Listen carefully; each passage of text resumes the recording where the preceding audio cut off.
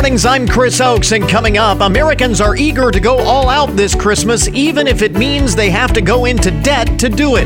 It's an attitude that could lead to a very unhappy new year.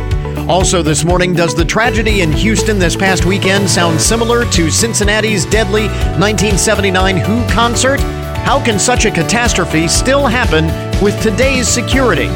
In our ongoing Keeping the Faith series, Christmas music and Black Friday deals are already in stores. The Advent season is still weeks away.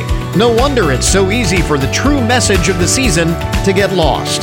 And before you deck the halls, it's the perfect time to take care of those DIY projects around the house ahead of the winter season. We have some advice. This is the Good Mornings Podcast Edition for Wednesday, November 10th, 2021. The new college football playoff rankings were announced last night, and Ohio State is now in. The top four are Georgia, Alabama, Oregon, and Ohio State. Cincinnati remains on the outside looking in at number 5, and then it's Michigan and Michigan State, which was really interesting. There was a lot of discussion about that. I was watching the reveal last night in between the basketball games on ESPN, and there was a lot of discussion about whether Michigan should be ranked ahead of Michigan State, because just a couple of weeks ago, the Spartans beat the Wolverines, and they're ranked ahead of them. So obviously, it doesn't really matter a whole lot yet, because we still have, 3 weeks to go until the end of the regular season. Then we have the conference championship game. So there's a lot that can still happen that can shake up those rankings. But I think in these second playoff rankings, you get a really good sense of what the playoff committee is thinking and what teams have to do. I think you have a roadmap for what teams have to do. For example, Michigan State went from number 3 all the way down to number 7 after losing to Purdue. Ohio State has Purdue this week. So basically, that's the committee telling the Buckeyes, you lose to Purdue, and there's no way you're getting in. I mean, there's just no way. And it's also telling Cincinnati, your path to get into the playoff, be the first group of 5, non-Power 5 conference team to make the college football playoff, is your hopes are very slim, because it seems like, assuming that the Buckeyes and the Ducks both win out, they would be in.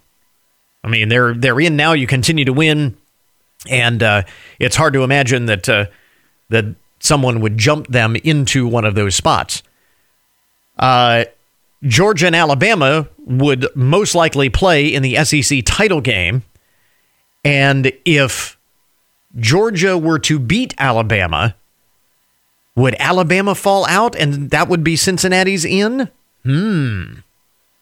That would be very interesting. If Alabama beats Georgia, then Georgia's not going to fall out from number 1, are they? Even if they lose the SEC championship game to make room for Cincinnati? I can't imagine that a team that's been number 1 all season long would fall completely out of the playoffs if they lose in the SEC championship game, just so Cincinnati can get in.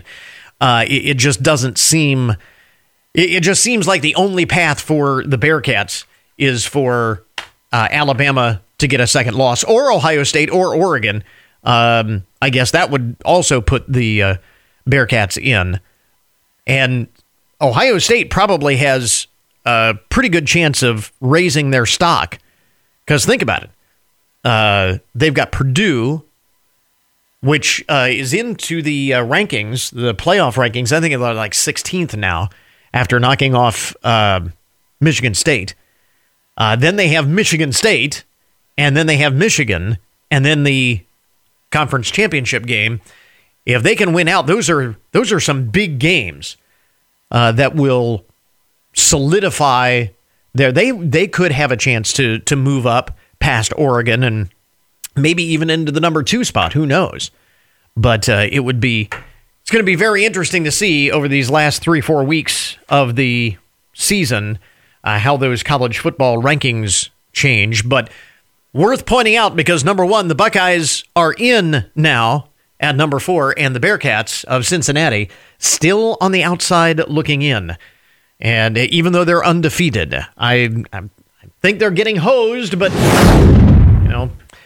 who am I to say? Guess we'll see how it all shakes out. A lot of football still to be played.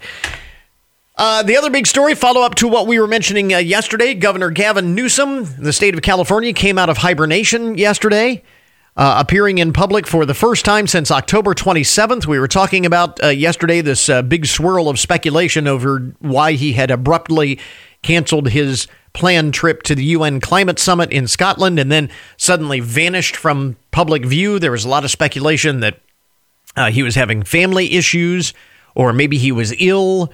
Nobody really knew. He hadn't said anything. None of his people had said anything.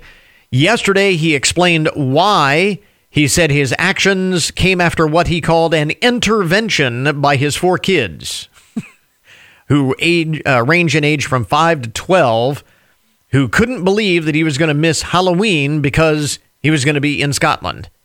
And so that was the intervention. He decided to cancel his trip and stay home for his kids. He said, I woke up that next morning with something that's probably familiar to a lot of parents, that knot in your stomach that I had no choice. I had to cancel that trip. He said he went trick-or-treating with his family instead, went to his kids' soccer tournament over Halloween weekend. He also took his children to work last week at the state capitol. He said he had spent the last week at work, saying it is probably the most productive week I've had since I've been governor. So, nothing to see here. Moving on. I don't know. So he made a public appearance. He explained himself. Will that be enough to satisfy? I think there might be still some rumors flying out there about his marital situation. Not that I want to contribute to the rumors. I just thought it was interesting. We brought it up yesterday because it's very odd for, of all people, Gavin Newsom to disappear from public view. Usually, you can't tear him away from a television camera or a radio microphone. He is always out there in the public eye, but not so much over the past week or so. But he's back. Speaking of politics, guess who could be the next celebrity to make a foray into the political world? Celebrity doctor Dr. Mehmet Oz reportedly is readying for a run for U.S. Senate in Pennsylvania. This is according to the Washington Free Beacon, which reported yesterday that the 61-year-old has begun hiring staff and reaching out to potential allies for a run for the Senate nomination for the Republican Party in the state of Pennsylvania. Mehmet Oz Dr. Oz was born in Ohio. Did you know that? He was born in Ohio, raised in Delaware, lives in New Jersey, and he apparently is considering running for Senate in Pennsylvania. What? Born in Ohio, raised in Delaware, lives in New Jersey, but he wants to represent Pennsylvania. Maybe he's not familiar with the way this works. His main connection to Pennsylvania appears to be getting his medical and business degrees at the University of Pennsylvania. And that's about the only tie that he has to the Keystone State. However, a spokesperson told the Free Beacon, since last year, Dr. Oz has lived and voted in Pennsylvania, where he attended school and has deep family ties. Okay. Dr. Oz has received encouragement to run for Senate, but is currently focused on his television show, has no announcement at this time, the spokesperson said. The report said Dr. Oz has a non-permanent voter registration in Pennsylvania connected to an address that appears to belong to his mother-in-law. That is an issue that could come up if he does run. One of the other issues is his penchant for promoting questionable miracle cures on his television show. So that will certainly be brought up. But we'll see if Dr. Oz runs for office. Dr. Oz has been a guest on this program before. We've spoken with Dr. Oz before. Seems to be a nice enough guy. For that matter, we've spoken with Gavin Newsom before on this program, and he seems to be a decent guy, too. Just personally, that's the only thing that I know of either of them is that we've spoken with them on the program once or twice. But anyway, make of that what you will. Yesterday, AAA came out with their Thanksgiving travel forecast. 53 million Americans, they say, are going to be traveling for the holiday. That is 13% more than last year. And I thought that was interesting. I would have expected a bigger bump in Thanksgiving travel, considering how few people traveled last year. So how little we were traveling at all last year.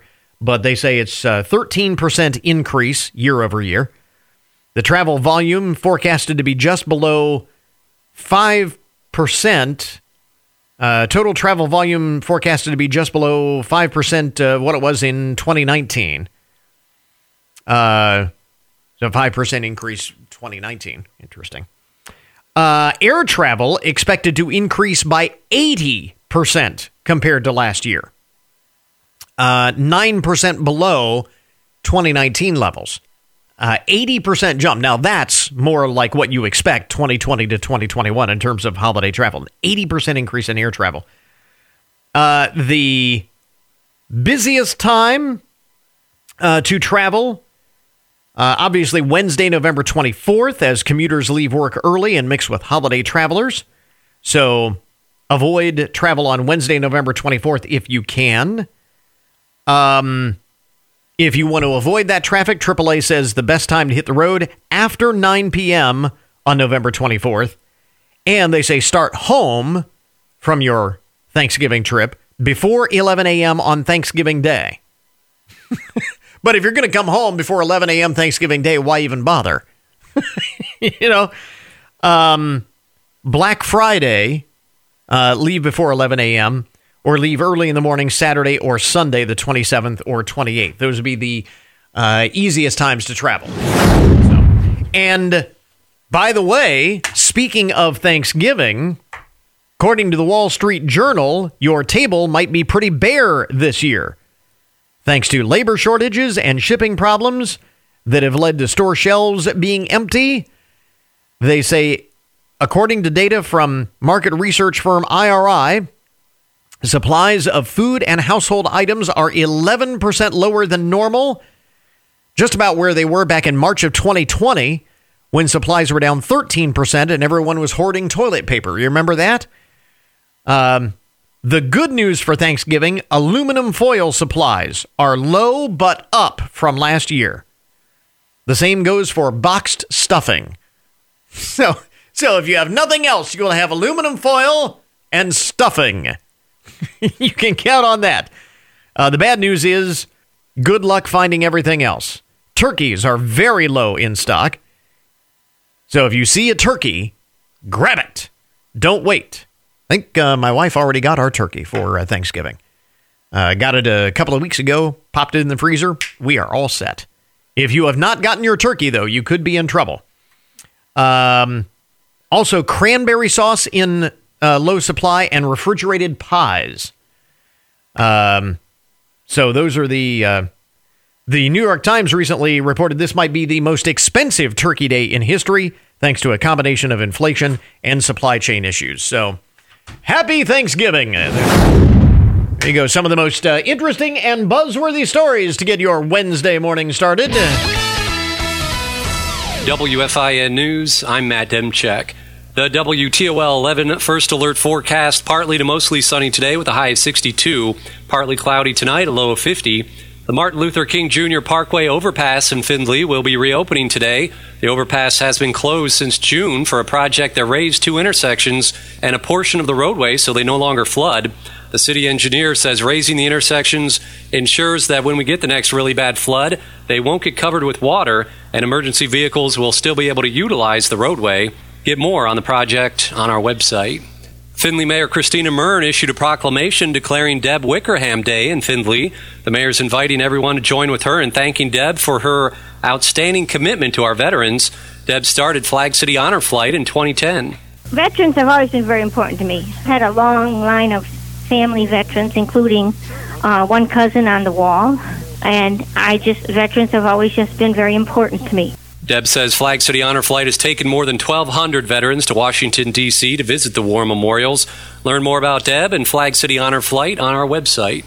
School districts could set their own training requirements for armed employees under Republican legislation arising from a court battle over one district's reaction to a school shooting. The bill was introduced in response to a debate over the amount of training needed by armed employees at a southwestern Ohio school where 2 students were shot and wounded by another student in 2014.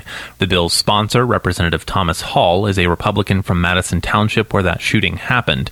The Ohio Supreme Court ruled in June that school districts must provide police-level training to armed employees, which involves hundreds of hours. Daniel Barnett, ONN News. Beginning on July 1st, it'll be legal to set off fireworks in Ohio on certain days. The bill signed by Governor DeWine allows Ohioans to set off fireworks on select holidays. The law limits days for setting off fireworks to several holidays, including New Year's Day, Memorial Day weekend, and days on and around the 4th of July. The law also removes a long-ignored legal loophole that allowed people to buy fireworks but not set them off in the state. The law also gives local governments the power to control or ban fireworks. Get more news online anytime at WFIN.com.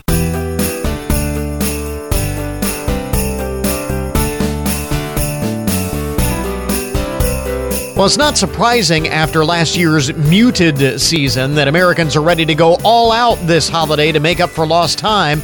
But a new survey commissioned by creditcards.com finds that 41% of us are willing to put ourselves into debt or further into debt in order to do so.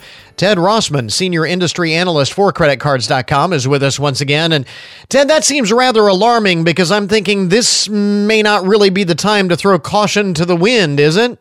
It is something that I'm worried about because in general, we've actually made a lot of progress paying down our credit card debt over the past couple of years.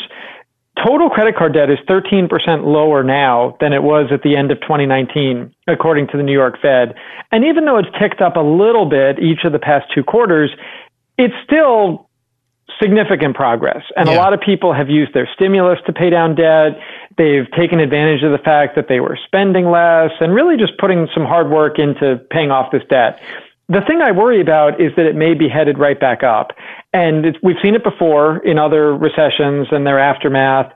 Things are getting much more expensive nowadays. I think the rise in inflation is really significant.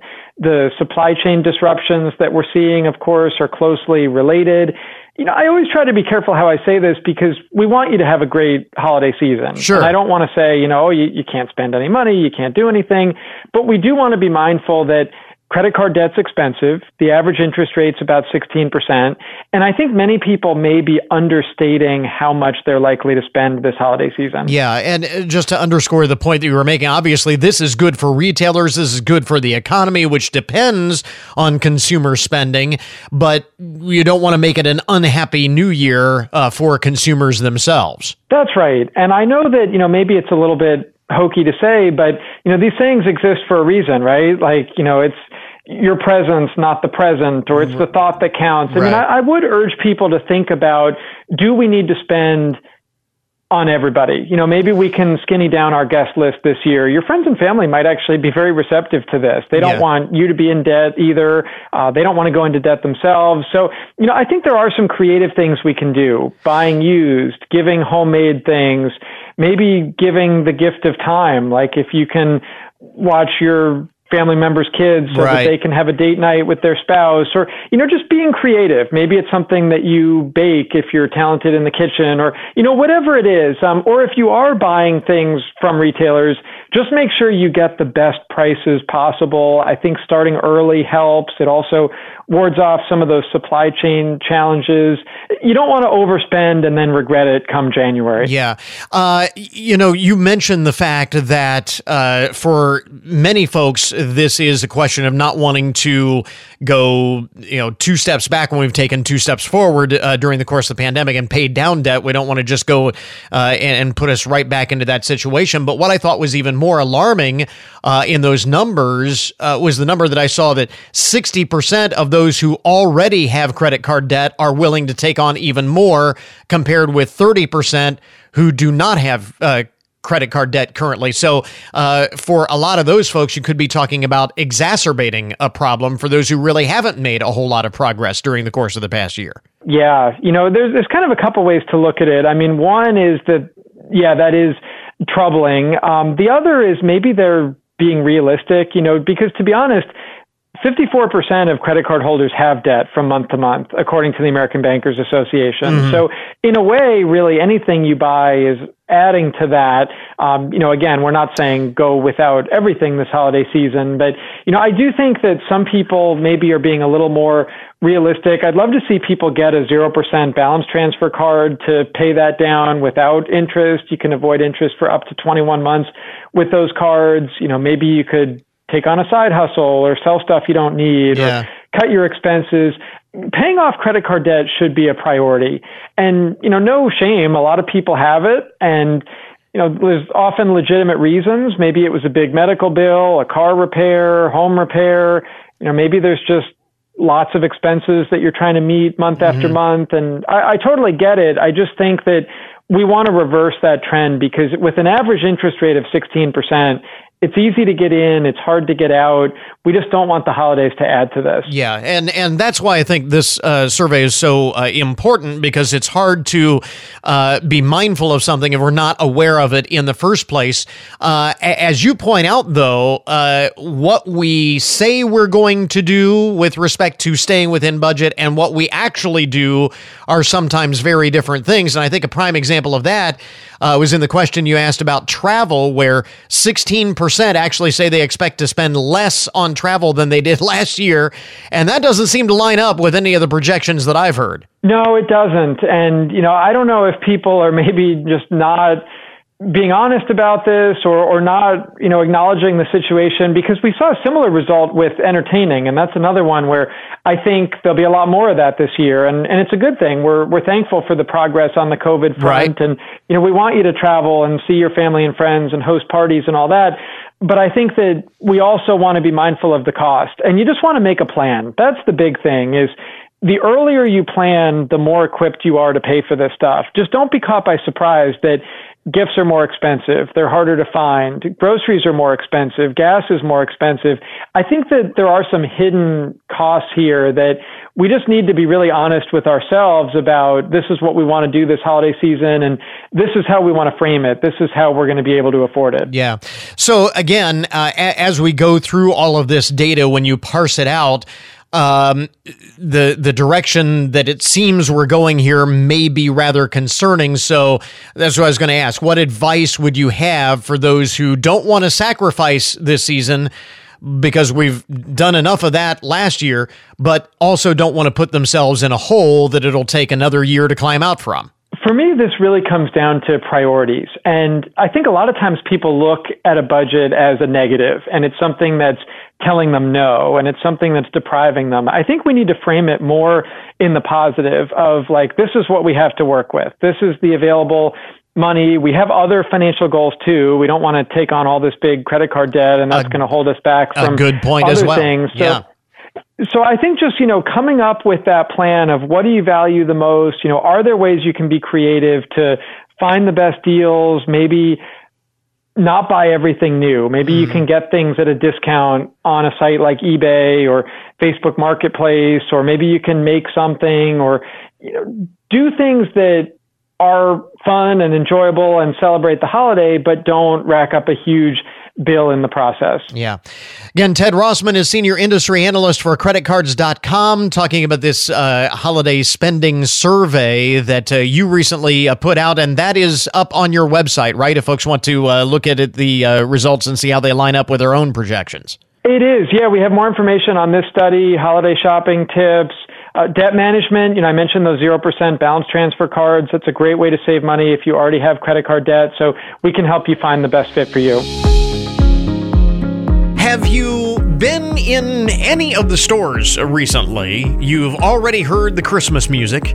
The Black Friday deals have already been rolled out earlier than ever this year. Retailers are looking to make up for lost time with all of the lost revenue from last year's muted holidays. So they're getting out early. They're encouraging people to shop. The prediction is that people are going to be spending more than ever. Again, looking to make up for lost time. We're getting really excited about the holidays. Even on this program, we're guilty of it as well.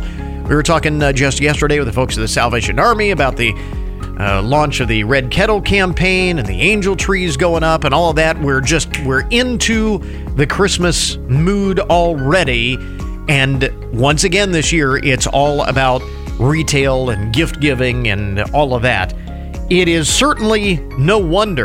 I mean, the Advent season is still, 3 Sundays away from the launch of Advent. And already we're getting into the Christmas hustle and bustle. It is certainly a reminder of how easy it is for the true message of the season to get lost in this big commercial shuffle of the materialistic side of the holiday.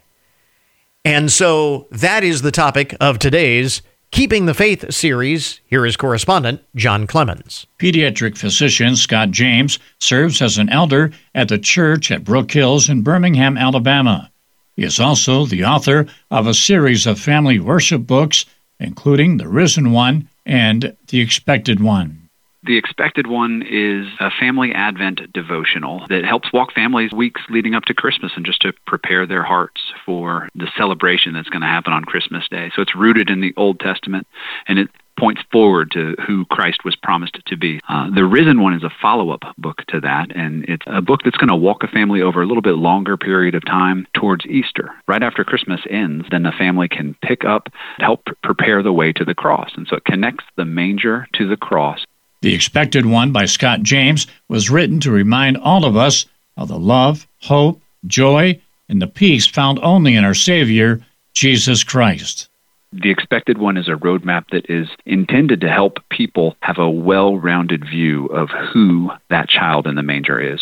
I think most families are very familiar with a few of the key Christmas passages from the Old Testament that point forward to that baby in the manger. But the Old Testament also gives pretty multifaceted promises about who the person and work of Jesus Christ are going to be. It describes who he is, what type of person he is, what he would do, even his death and his resurrection. All of that was promised beforehand.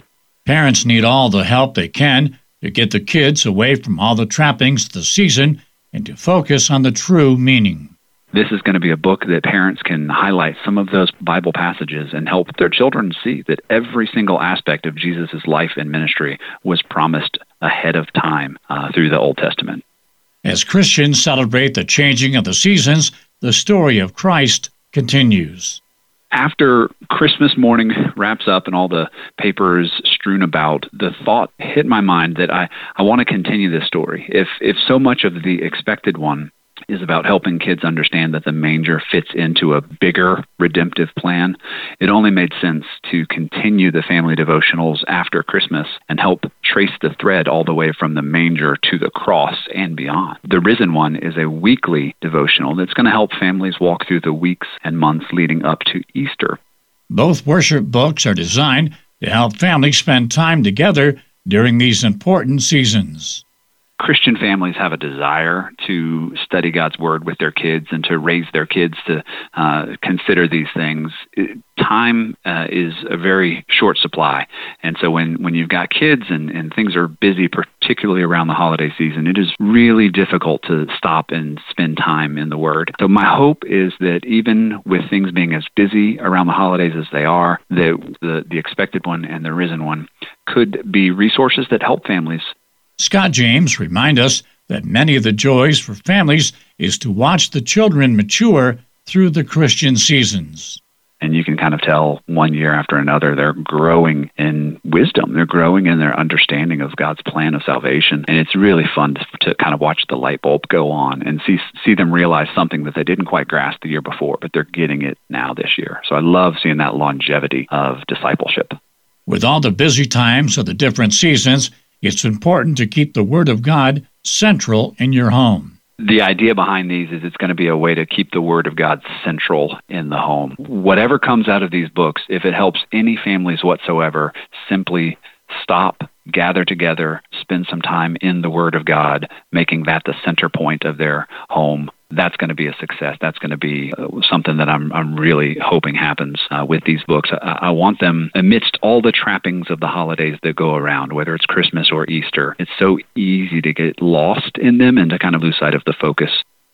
There is a need to understand all the competition when trying to be a parent to their child. Generations that are coming up today are more inundated with media at every turn. So kids today have a barrage of voices that are coming at them. It's easy for them to get lost in that and kind of caught up in that and lose sight of what's most important, which would be the voice of God. Anytime a family can have a calming influence, that's going to be something that I can help encourage them to fight the onslaught that this world has for them. Here's how to get the latest information about 2 of the family worship books by Scott James. Each of them also has their own book website, theexpectedoneBook.com and therisenonebook.com. So I'd encourage families to check those 2 websites out. This is John Clemens reporting.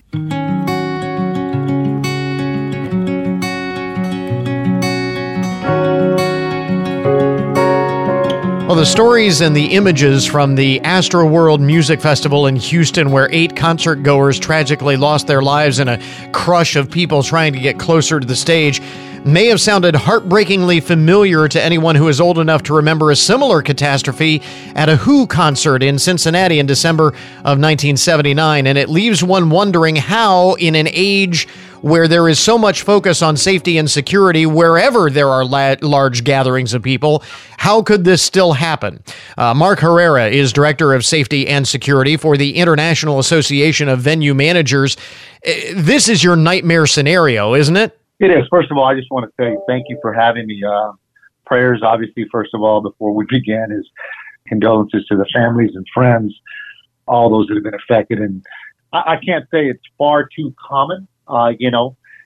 These situations don't happen on a regular basis, but when they do, they have such an impact, such a catastrophic impact on communities, families, facilities, etc. And it just becomes a challenge for everyone, from the artist, the show, the venue, the personnel. It just kind of has a ripple effect on everyone. And especially right now, because the live entertainment industry obviously has been so hard hit over the course of the past year that the last thing that you would need right now, like you would need at any time, but especially right now, given so many other issues for the live entertainment industry. And obviously, there's a lot that has to be sorted out in this tragedy. So I certainly don't want to back you into a corner by asking you what you believe caused it. But that being said, are there things that you saw here that were obvious problems that immediately stand out? Listen, there's a lot of things there that we could sit here and look at that could have influenced and or agitated the crowd behavior. Crowd density was obviously high. There's no question. The crowd behavior is what created the surge. You have to ask yourself, what created that surge, right? Was it influenced, or was it something that agitated the crowd? And when you start taking a look at the history of artists and performances that are taking place worldwide, which I can tell you right now that the venues and these venue executives really did a good job of really looking back to see what type of shows or events are coming into their facilities so that they can best prepare for them. But unfortunately, you can place all of these risk mitigation measures in place, but when you have 50,000 people in a general admission or general area, and that crowd decides to shift for whatever reason, right? There's a lot of force there. We referenced the Who concert in Cincinnati, which was the very first thing that I thought of when I heard this story. It brought flashbacks, and even more recently than that, in Ohio, people may remember New Kids on the Block did a concert at the Ohio State Fair in 1989 where they had a similar situation where people were pushing closer to the stage. And I don't think there was anyone killed there, but it was almost a tragedy. Could very easily have turned into a tragedy there as well. One of the causes cited in both of those scenarios was that general admission or festival seating. And it appears, as you were saying, that maybe that was a contributing cause here as well. So I'm wondering, why is that even still allowed? And again, there's a lot of things that we can sit back and look and try to change and adjust based on previous situations and incidents. And when you see the behavior, I'll tell you right now, it precipitated and began at some point in time where if people are trained to spot the crowd starting to shift or behavior that starts to alter its course, that's where they need to either stop the show or interject to try to diffuse or remove or control that part of this before it escalates any further. So I think the key is identifying behavioral patterns. That's the key. Along those same lines, one of the other things that I thought was very disturbing, and again, to what extent this may have led to the tragedy, we'll find out. It'll come out in the investigation, but certainly alarming nonetheless, are those images of people pulling down fencing around the perimeter of the venue and storming through security gates to get in, and the security personnel just helpless to stop it. And I thought to myself, that kind of exposes maybe a dirty little secret in the security industry, that whether we're talking about a concert or the state fair or even at the airport, there are a lot more people in the crowd than there are security personnel to control the crowd.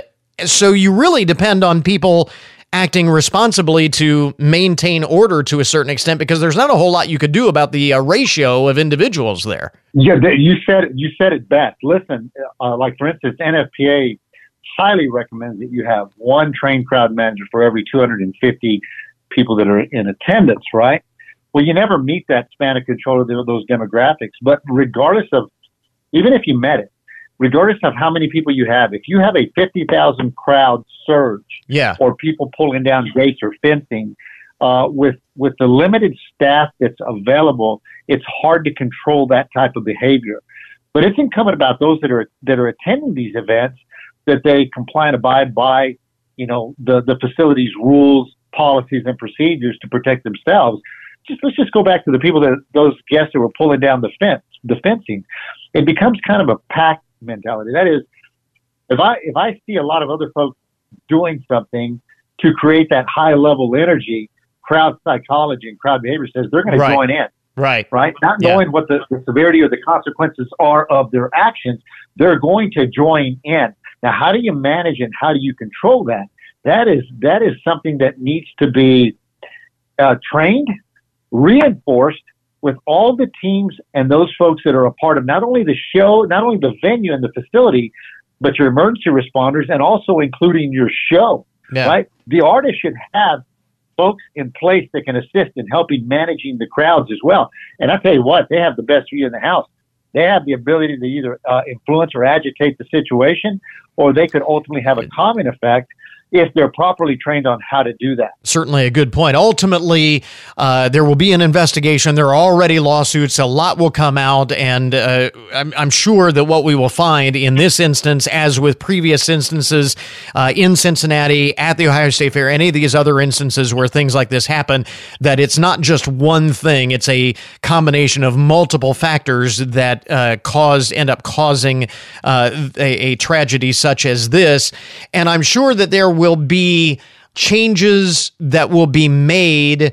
How many of those are likely to be things that people will notice when they go to a concert or when they go to an event in the future? Or will this be more likely stuff that happens behind the scenes that will ultimately make these events safer? I think you're going to see a little bit of both. I think you're going to see a lot of work behind the scenes, but there's going to be more of an expectation from those that are attending the event to have certain security measures in place.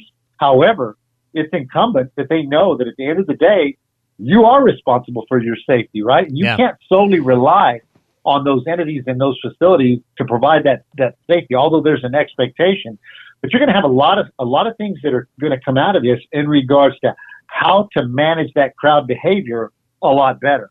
How to control the crowd density, right? To where it's not to the point where people are elbow to elbow and they don't have a means to evacuate or even just egress in the event of an emergency or a situation. That's going to be monitored more than ever. So they're going to start seeing that in advance, and it's going to be messaged more in advance now. But I also say we assume the risk when we attend these events. We need to be cognizant and aware. We are ultimately responsible for our safety as well at these facilities. Lessons that all of us can learn from this tragedy. Again, Mark Herrera is Director of Safety and Security for the International Association of Venue Managers. Mark, thanks very much for your insight. We appreciate it. Thank you for having me. My pleasure. We interrupt this program to bring you a broken news alert. Today's update on the odd and unusual side of the news brought to you as a public service, more or less, of Hancock County Veterans Services. We have all kinds of unusual high-speed chases in the broken news from time to time. And this one is particularly unique. Someone stole a street sweeper in Richmond, Indiana, and led police on a slow-speed chase this past Sunday in a street sweeper. What did they think they were going to do with this? Why would you steal a street sweeper? Police say they got a call early Sunday morning about someone driving the street sweeper recklessly on city streets. They soon identified the driver as 54-year-old Sammy Allen, who was reportedly swerving at people like he was trying to hit them and driving through people's yards. It was not a street sweeper, it was a yard sweeper. It was reported that Mr. Allen also struck other vehicles, though officers did not locate any damaged cars. They later found the street sweeper was stolen from a construction company doing work on a local highway there in Richmond. Police say that Mr. Allen led officers on a pursuit of 10 to 15 miles an hour for an hour. You know, that's the other thing. I mean, he's only going 10, 15 miles an hour. How difficult is it to stop? I know it's a big piece of equipment, but you would think at one point they could have stopped this, but it went on for an hour. Through the city, the pursuit ended when Mr. Allen went into the river on the street sweeper near Veterans Memorial Park. He was taken to a local hospital for injuries that are non-life-threatening. Police say they will request multiple charges be filed, including vehicle theft, resisting arrest, and, of course, reckless driving. So there is that. Let's see. Speaking of unusual criminal activity, this seems like a very strange place to rob, especially considering the elaborate nature of the burglary. 2 men have been charged with breaking into 6 school buildings in the Canyons School District. I believe this is in Arizona, Canyon School District. Since April, police believe that they got into many of the schools by scaling the buildings and entering through the roof. And that just seems like a very elaborate plan just to break into a school. Apparently, they got under the roof and then rappelled down inside. They are accused of stealing a number of Chromebooks, megaphones, teachers' nameplates, and on at least one occasion, a chair decorated as a unicorn. Okay. Like I said, it seems like a very elaborate theft just to get a chair decorated as a unicorn. Let's see. But they have been arrested and they have been charged, so the crime spree is over, thank goodness. A Pennsylvania man is accused of stabbing his teenage son in the back with a kitchen knife. Richard Kane is safely ensconced in the Westmoreland County Jail following the incident on Sunday. State police say it all began with an argument over the son not wanting to do his chores. As parents, we've all experienced that at one time or another. So Richard Kane did what any reasonable person would do and their kids won't do their chores. He grabbed a knife and stabbed his son in the back. Troopers say the situation actually escalated when the 16-year-old victim threw food at his father, and that's when Mr. Kane grabbed the knife. He is expected to survive just minor wounds, actually. So good to hear that, but still. That's going to an extreme to get you. Betty's does his chores from now on. No, that's right. He's going to do his chores from now on. I'm not sure where this story comes from. It was on social media. There's no crying in baseball, and there's no crying in surgery either. One woman recently discovered this. She was in for a procedure to have a mole removed, and apparently during the operation, she cried at one point. She was just given a local, and she was still in pain. She cried a little bit, and then once she received her bill, it showed an $11 charge for brief emotion.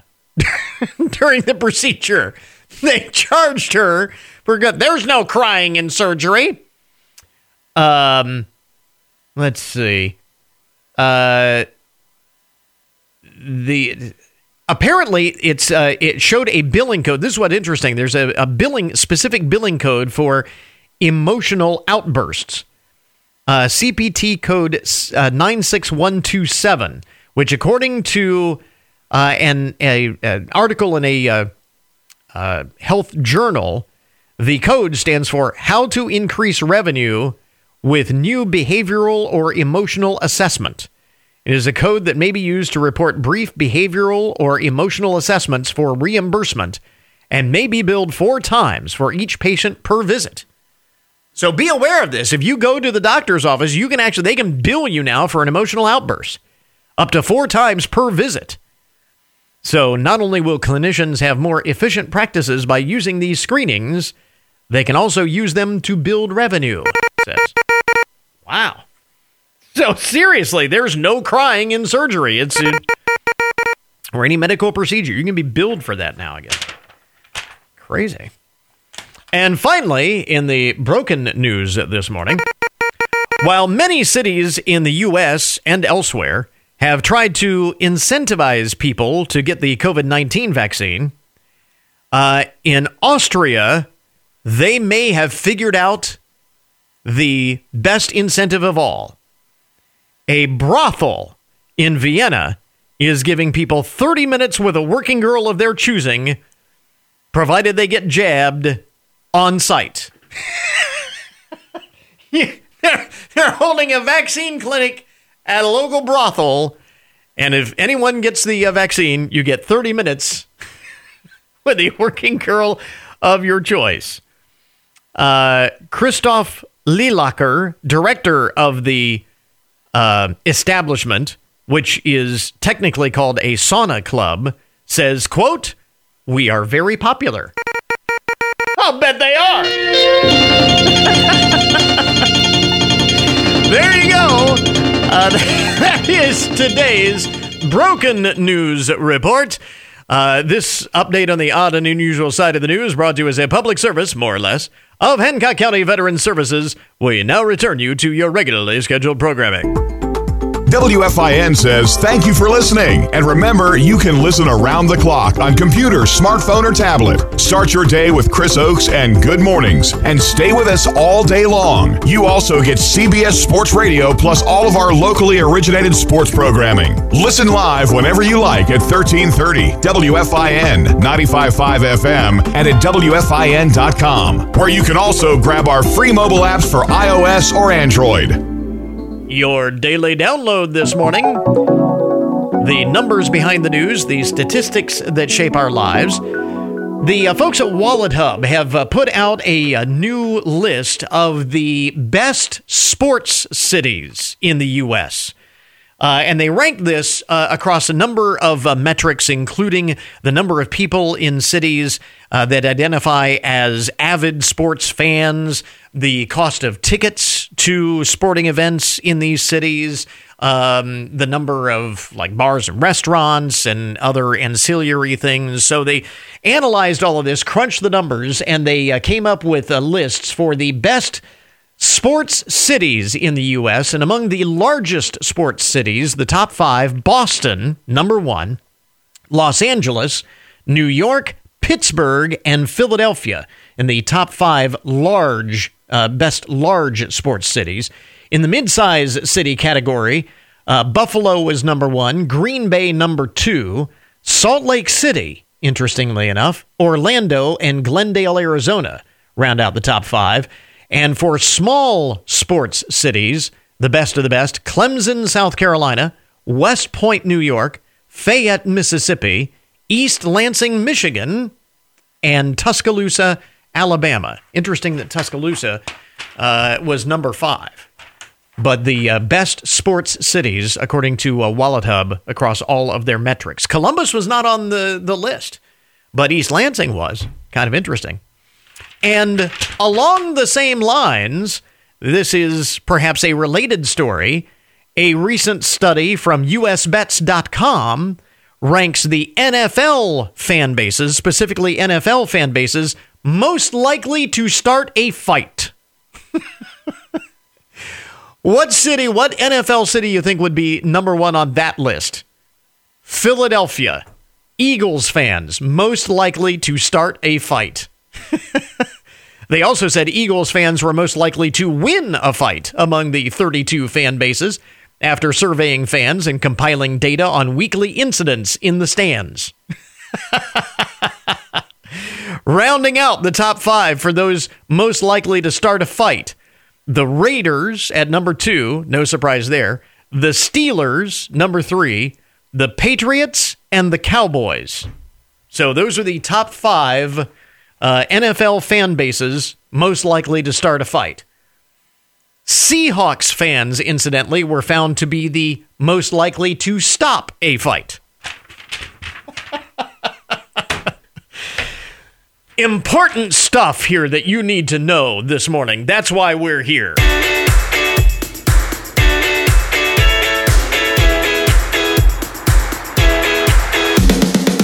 Well, we talk about decorating for the holidays this time of year before it gets too cold. My wife and I did that over this past weekend. And, along those same lines, this is a great time to do some of those home improvement projects, some of those DIY projects you've been thinking about. It's not too cold yet, and it's certainly not too hot. We're past the heat of the summer. Joining us this morning once again is home improvement expert Tom Kreitler, themoneypit.com, with some of the best ideas, weekend projects that you can tackle this time of year. Tom, thanks very much for taking the time. We appreciate it. Hey, it's great to be with you again, Chris. So this, you actually say, is peak season for home improvements. Yeah, fall and spring are the 2 big seasons for home improvements. Spring, we're refreshing coming out of the winter doldrums, but fall, as we go into the other side of that, we're trying to make sure our interior especially is in good shape. So there's a lot of little projects that happen this time. And the manufacturers also time their releases around spring and fall. So I've got a few new products that have come out that I think are worthy of discussion for this time of year. All right. So where do we start? Well, first up, if you've ever tried to tackle a project that involves driving screws, now you could be hanging a shelf, maybe putting together some IKEA furniture, whatever, and the drill bit or the screwdriver starts to slip and you strip the screw, it's a hassle because you can't go forwards, you can't go backwards, you're just stuck. Well, DAP has come out with a new product, which is called Tank Bond Liquid Grip. This stuff is magical. You add 1 drop of this to the screw head, and it gives you up to 7 times more grip to stop your tool or your bit from slipping out and stripping the screw. Isn't that cool? That is. I mean, when that happens, it's super frustrating, and it usually happens on, something that you really are. You got to do something with it, right? Right. So what do you end up doing? You break off the screw, try to stick another one next to it, or tap your screwdriver with a hammer. There's all kinds of things that people do. Exactly. But now there's just a solution. And that's one of those things. And that's one of those things that can turn a really simple project into a nightmare in a hurry. Yeah, exactly. So it's $6.98 a tube, and since we don't plan on stripping screws, I just went ahead and got a couple to put in my different toolbox. I have one for the home and one that I take when I'm going to mom's house to fix something up. Yeah. And this way I have it when I need it. And you can find it at Lowe's stores nationwide. The other thing that we're doing this time of year, of course, all the leaves are falling off the trees. And once they're gone, take a look at those trees. You may spot some dead branches. You might have some wooded areas you're trying to thin out. Maybe you just want to make up some of your own firewood. You used to need a chainsaw to do that, was gas powered, but now the chainsaws that are battery powered, that are cordless, are just so incredibly powerful. It's not necessary. The latest one I've evaluated is the Green Machine 62 volt cordless. Now, this has a brushless motor and a 4 amp hour battery. And Chris, it gives you 45 minutes of cutting time. That's a lot of time. I feel like I'm going to run out of energy before my saw does with 45 minutes of slicing through trees. So it's got an auto chain tensioning knob, so the chain, when it starts to slack, retightens itself. It's got an electronic chain kickback brake for safety, and it even has an automatic lubrication system, so you don't have to pump oil while you're doing it. It always has a consistent oil flow. And most importantly, it doesn't have a pull cord because it's electric. You just pull a trigger and you're good to go. So you don't have to worry about, Did I leave gas in the chainsaw from the last time I used it? Do I have to dump it out when I'm done? Right. Well, did it gum up the works and won't start at all? Yeah, that's one of the. We have an electric chainsaw at our house, and that's the very reason why, because we don't use it that often, and I'm always worried about any gas powered device that we're not using very often getting all gummed up in between, and again. Turns something that should be really easy and quick into a day-long nightmare. Exactly. So this is a great tool. It's available exclusively at HomeDepot.com. So you can check out the Green Machine products there. Their website is Green Machine USA. They've got a lot of great cordless tools. They've got string trimmers and blowers and hedge trimmers and a whole selection.